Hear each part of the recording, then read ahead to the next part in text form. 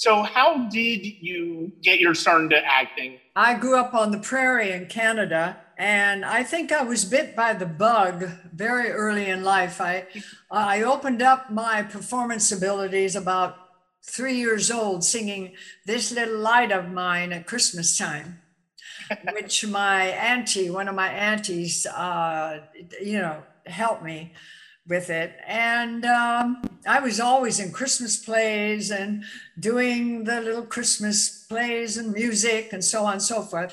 And it continued. And then in high school, I started to do some plays, full-fledged plays for real, and then I came to the Hollywood Studio Club, and when I was between 18 and 19 years old, and was in the same room that earlier Marilyn Monroe had been in the room. I thought Okay. that was pretty exciting. And then I was in a play, and an agent saw me and complimented me a great deal. And he acted more like a manager because, boy, he really worked to get my foot in the door quite early in my career down here. Yeah, we started doing television, and that's how it all, I mean, a fast camp of how it all got started. Yeah. What was the industry like at that time? I mean, it's certainly a different industry in terms of how movies are produced now versus then. What was the industry like at the time? Are you telling you wanted to find out about TV and movies at that time because they were totally Yeah. not so different now, but then very different, very Yeah. very different. Okay, most people snub their nose up at television, but by the time I got to LA, Warner Brothers had opened up and had a television division. Screen Gems started to do it. Now, just to grab little things here and there, now they have a camera on their shoulder. That's why people can walk and talk and move all over, because that camera, smaller camera, is on the shoulder following the actors down the hall, in the rooms, out in the park or whatever. It's a thing on their shoulder. That's used a lot in both in movies and in television now. Prior, it was a great big huge camera on tracks. And when you see the earlier movies, people didn't walk around and talk as much, because you had camera moves, and then you had to perform in front of the camera when the camera moved, you moved in for a close-up or moved in for a two-shot. You were always dependent upon a camera on tracks. And sometimes it was way up on booms looking down. That was a difference, like in Gone with the Wind and stuff like that, and, Yeah. and things. And another thing, as far as acting, all the TV shows didn't have any more than 2 or 3 people. So in order to have a full-fledged story, you had to bring in actors in from the outside, because the two leads were solving a problem, usually if it was a detective show. And so you auditioned as the young wife whose husband got murdered or something, and you auditioned for leads. At least I did, because I had an extensive theater background by then, and I could handle auditions for leads. Now they have 9, 10, 11, 12 people in a series, and they got to use them all. So Yeah. you get somebody like Glenn Close that's being offered a wonderful little tidbit in a television show, and she has one great scene and that's it. I mean, they don't they don't hire actors to be all the way through. It's always now the only difference is English, because a lot of the English series only have still 2 or 3 people in them, but American television can carry at least 10 or more people, and they've got to use these people. They're paying them a lot of money. So actors they're auditioning now for 5 or under, or one scene is all, it's totally different that way. Totally. Mhm. So let's go to the Brain from Planet Arrows, which I had the chance to watch for the first time this morning, and I was really quite, it's funny because of the fact that I've seen a lot of 50s sci-fi B movies, courtesy of Mystery Science Theater, and obviously there you're getting their commentary track as well as the movie, so you're getting a skewed version of the movie. But one of the things I was really quite taken about by this, when you first had the chance to audition for that role in a movie, what were your thoughts on the screenplay? What were my what from the screenplay? What were your thoughts on the screenplay? Well, okay, Brian. Number one, how I got the part was quite different than usually going in and audition for the casting director, and then he takes you into the director and a producer and things like that.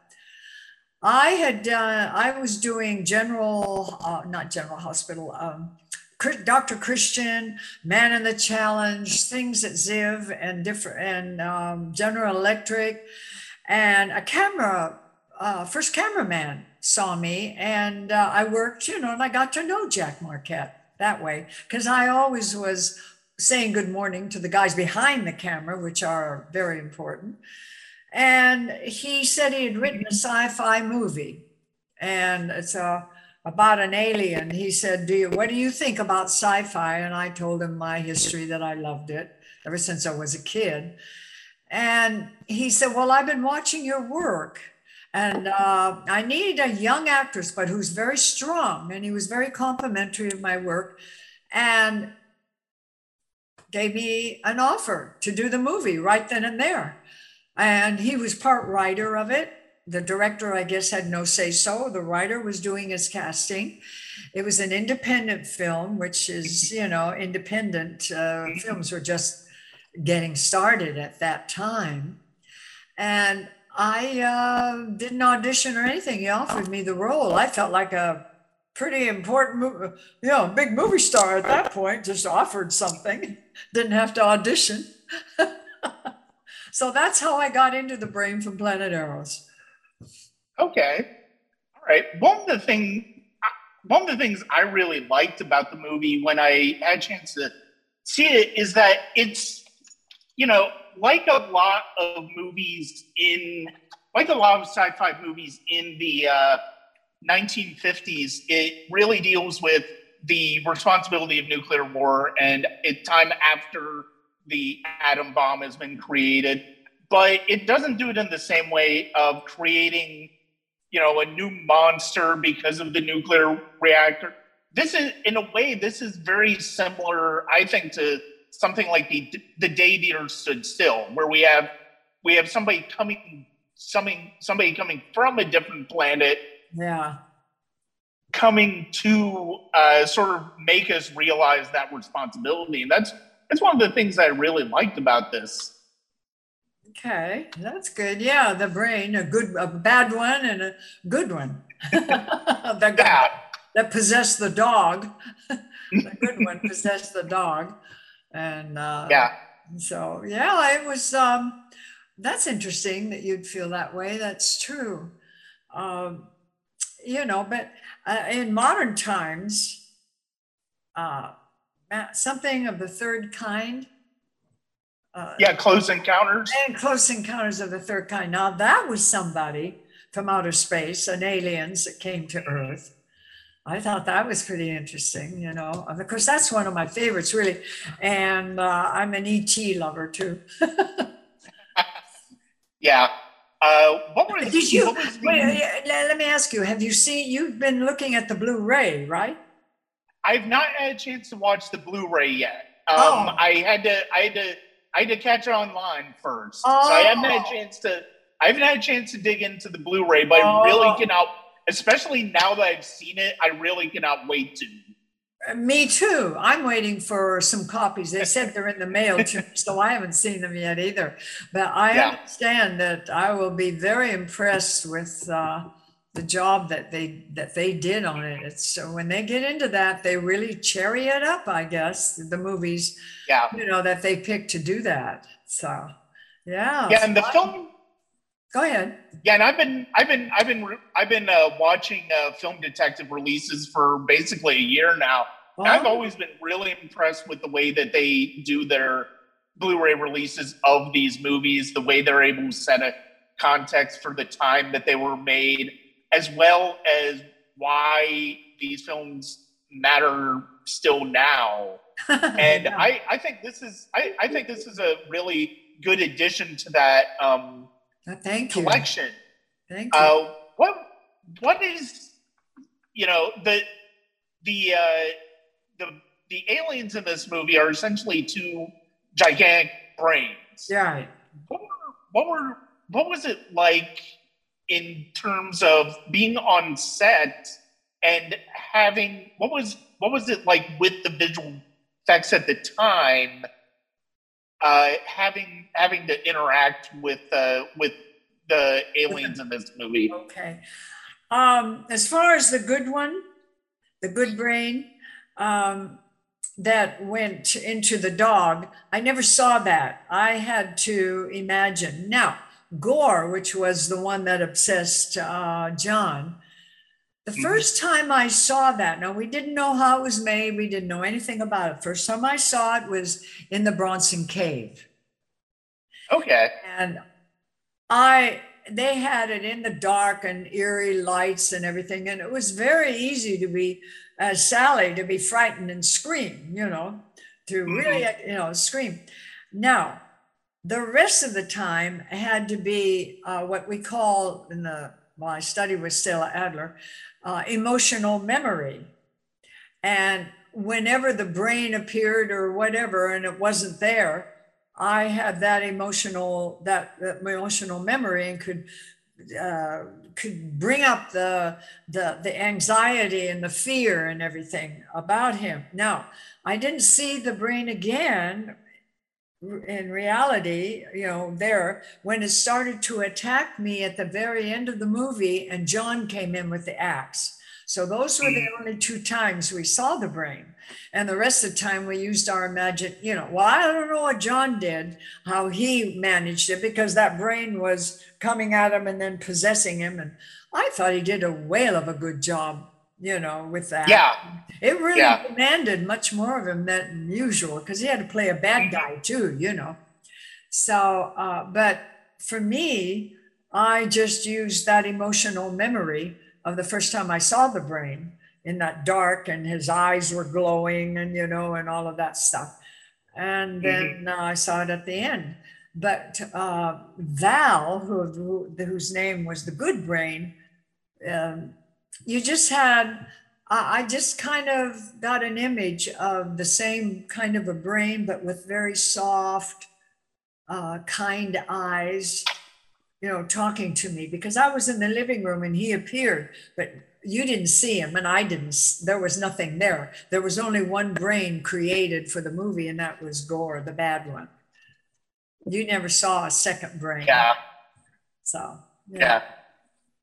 One of the things I really liked about one of the things I really liked about your character in this movie is that she really is not your typical B sci-fi movie damsel in distress where it's like she's basically just an adjunct to the main character. She actually has a role in and of herself, and that's one of the things that I think is really so engaging about this film. And was that something that you were conscious of at the time when you were making the film? No, I was, that was the effect. I jumped into being committed to what we call enacting the cause. And I created what I thought Sally was. And the director, of course, had ideas too. And, and was committed to the character.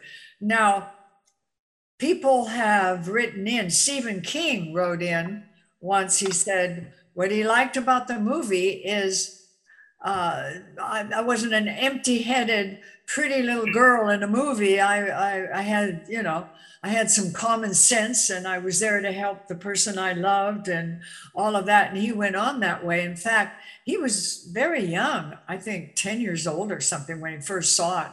And he said, that movie helped to inspire me to write the way I write today.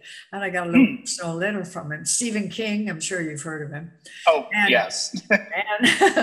and and then I began to realize that she was, you know, just not a little housewife or a little girl in love and wanted to get married, although she did. She was waiting for Steve, you know, the character, to propose to her because she was very much in love with him. That wasn't in the script. That's just me building a character, you know.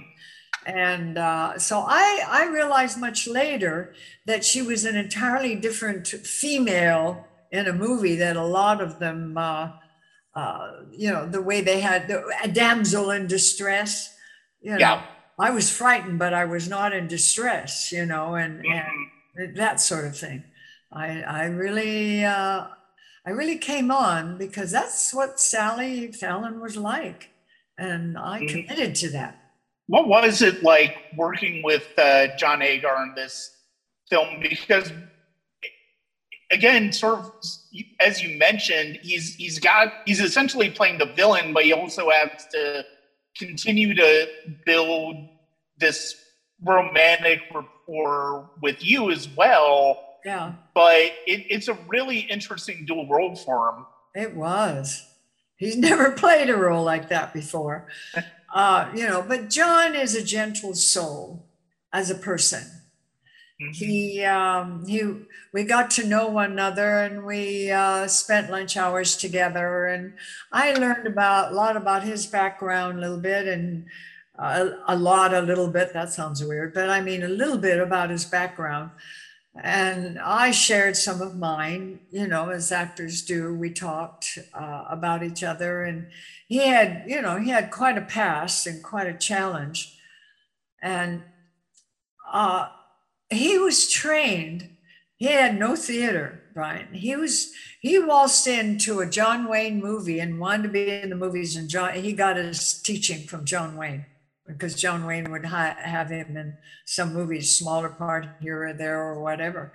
And he admits to learning how to act from John Wayne, actually helping him in front of the camera and so on. And John had a lot of natural talent too. And I think John saw that because I don't know where he got it, but he had ability to put himself into the role and, you know, and commit himself to the situations. And that's why it made it fun in the brain to work with him, because I think we developed a nice connection there. I mean, I really think they were really in love with each other, the characters. Yeah.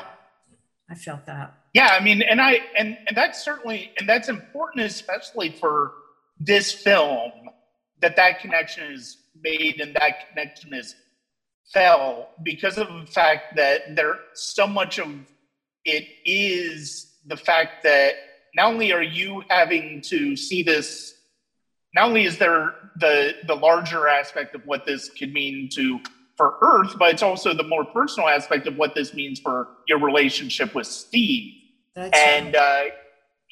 It's really, that's one of the things that was so engaging about this, is because it works on so many different levels, which is something that you don't really see in a lot of these other films of the time.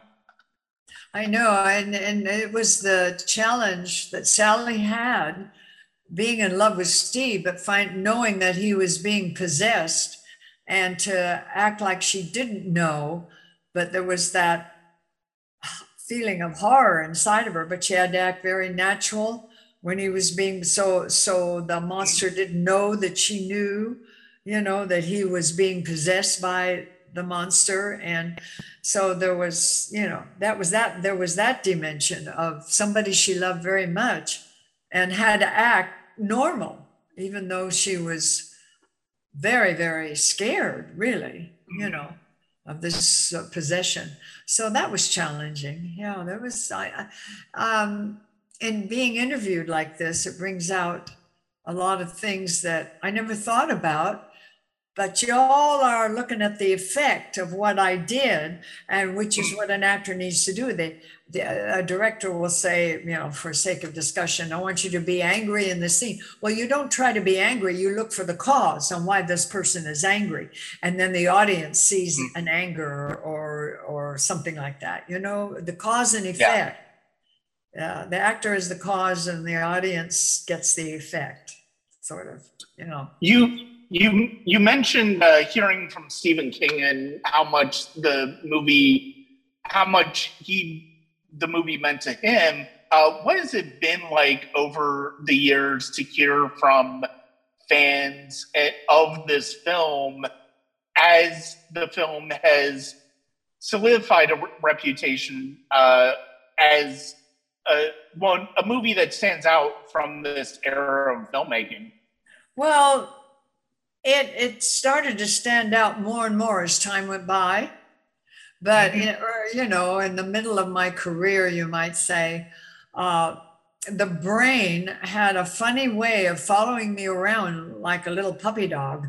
I would appear somewhere, somehow, it was always there. And it was like following me around through my whole career, and I don't want to take up too much of your time to ask questions, but example, I'm in a video store getting a video, and my friend, she's saying, you wouldn't happen to see The Brain from Planet? I say, oh, be quiet. No, he doesn't have it. He goes, The Brain? Well, he said, yeah, actually I do. And she said, well, this is Joyce Meadows. And I'm standing there, oh, please, Carol, shut up. Well, anyway, says, just a minute. And he runs in the back, gets The Brain and a picture, and I have to autograph right away. Now, I've got a good career going, but up pops this little movie for me to respond to. And I have to say, oh, what? And he's putting my picture up on the wall along with other, people in movies that he has encountered, and so on.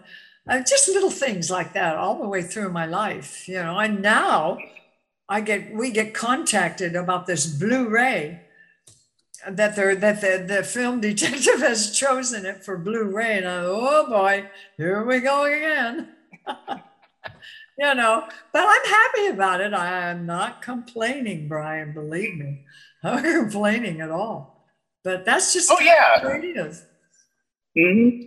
Well, and it's even if it's something that at the time you may not have necessarily thought, oh, this is something that's going to last. This is something that people are going to respond to over the years. Seeing that validation build and build, I can't imagine. I can only imagine that it's gratifying. I know. And it's weird seeing a very young Joyce Meadows up on the screen, and I go, God, I look at it now when I saw the movie and going, that's a little overacting, Joyce, at that part. It's something, I'm critiquing and looking, at what she did. But, commitment is commitment, and what comes out, comes out. I always realize that. But I was very critiquey about the movie. Now, when I first saw it, it was just the shock of seeing myself up on the big screen, and so on. But I went to Florida not long ago, and they had me, they knew because Carol, that's where my friend lives now, and she let everybody know. So they had a big night of showing The Brain from Planet Eros. I had to go up on the stage and answer questions and things like that, So there I am watching The Brain popping into my life, popping. I'm supposed to be there on a vacation, seeing my friend. And there's The Brain, and I'm up on the stage answering all these questions. And what is so interesting is that the television shows and the movies have all come back. And I've been getting fan letters from all over the world, including Russia, China, weird places like that for fan mail anyway, that you wouldn't expect. But I've been getting all kinds of fan mail in my later years. It's kind of fun and interesting to hear what they have to say, you know? Well, you certainly have a fan in the brain from Planet Arrows and me. And, It was wonderful to discover this film for the first time, and it has been a pleasure to talk to you. oh, well, thank you, Brian. It's a pleasure to talk to you too, all from Georgia.